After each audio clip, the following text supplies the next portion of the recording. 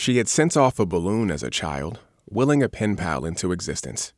She had been very careful with the address, her best cursive properly tucked into a plastic sheath. No reply had come back. Her classmate Horace had received an aerogram from Texas, which seemed impossibly far away.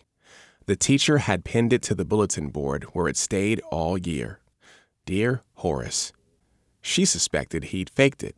In June, she stole the letter, rolled it into a bottle, then tossed it in the lake. The next year, Horace was back with a taller tale. There it was, the warped original and a new card with the Cleveland Terminal Tower.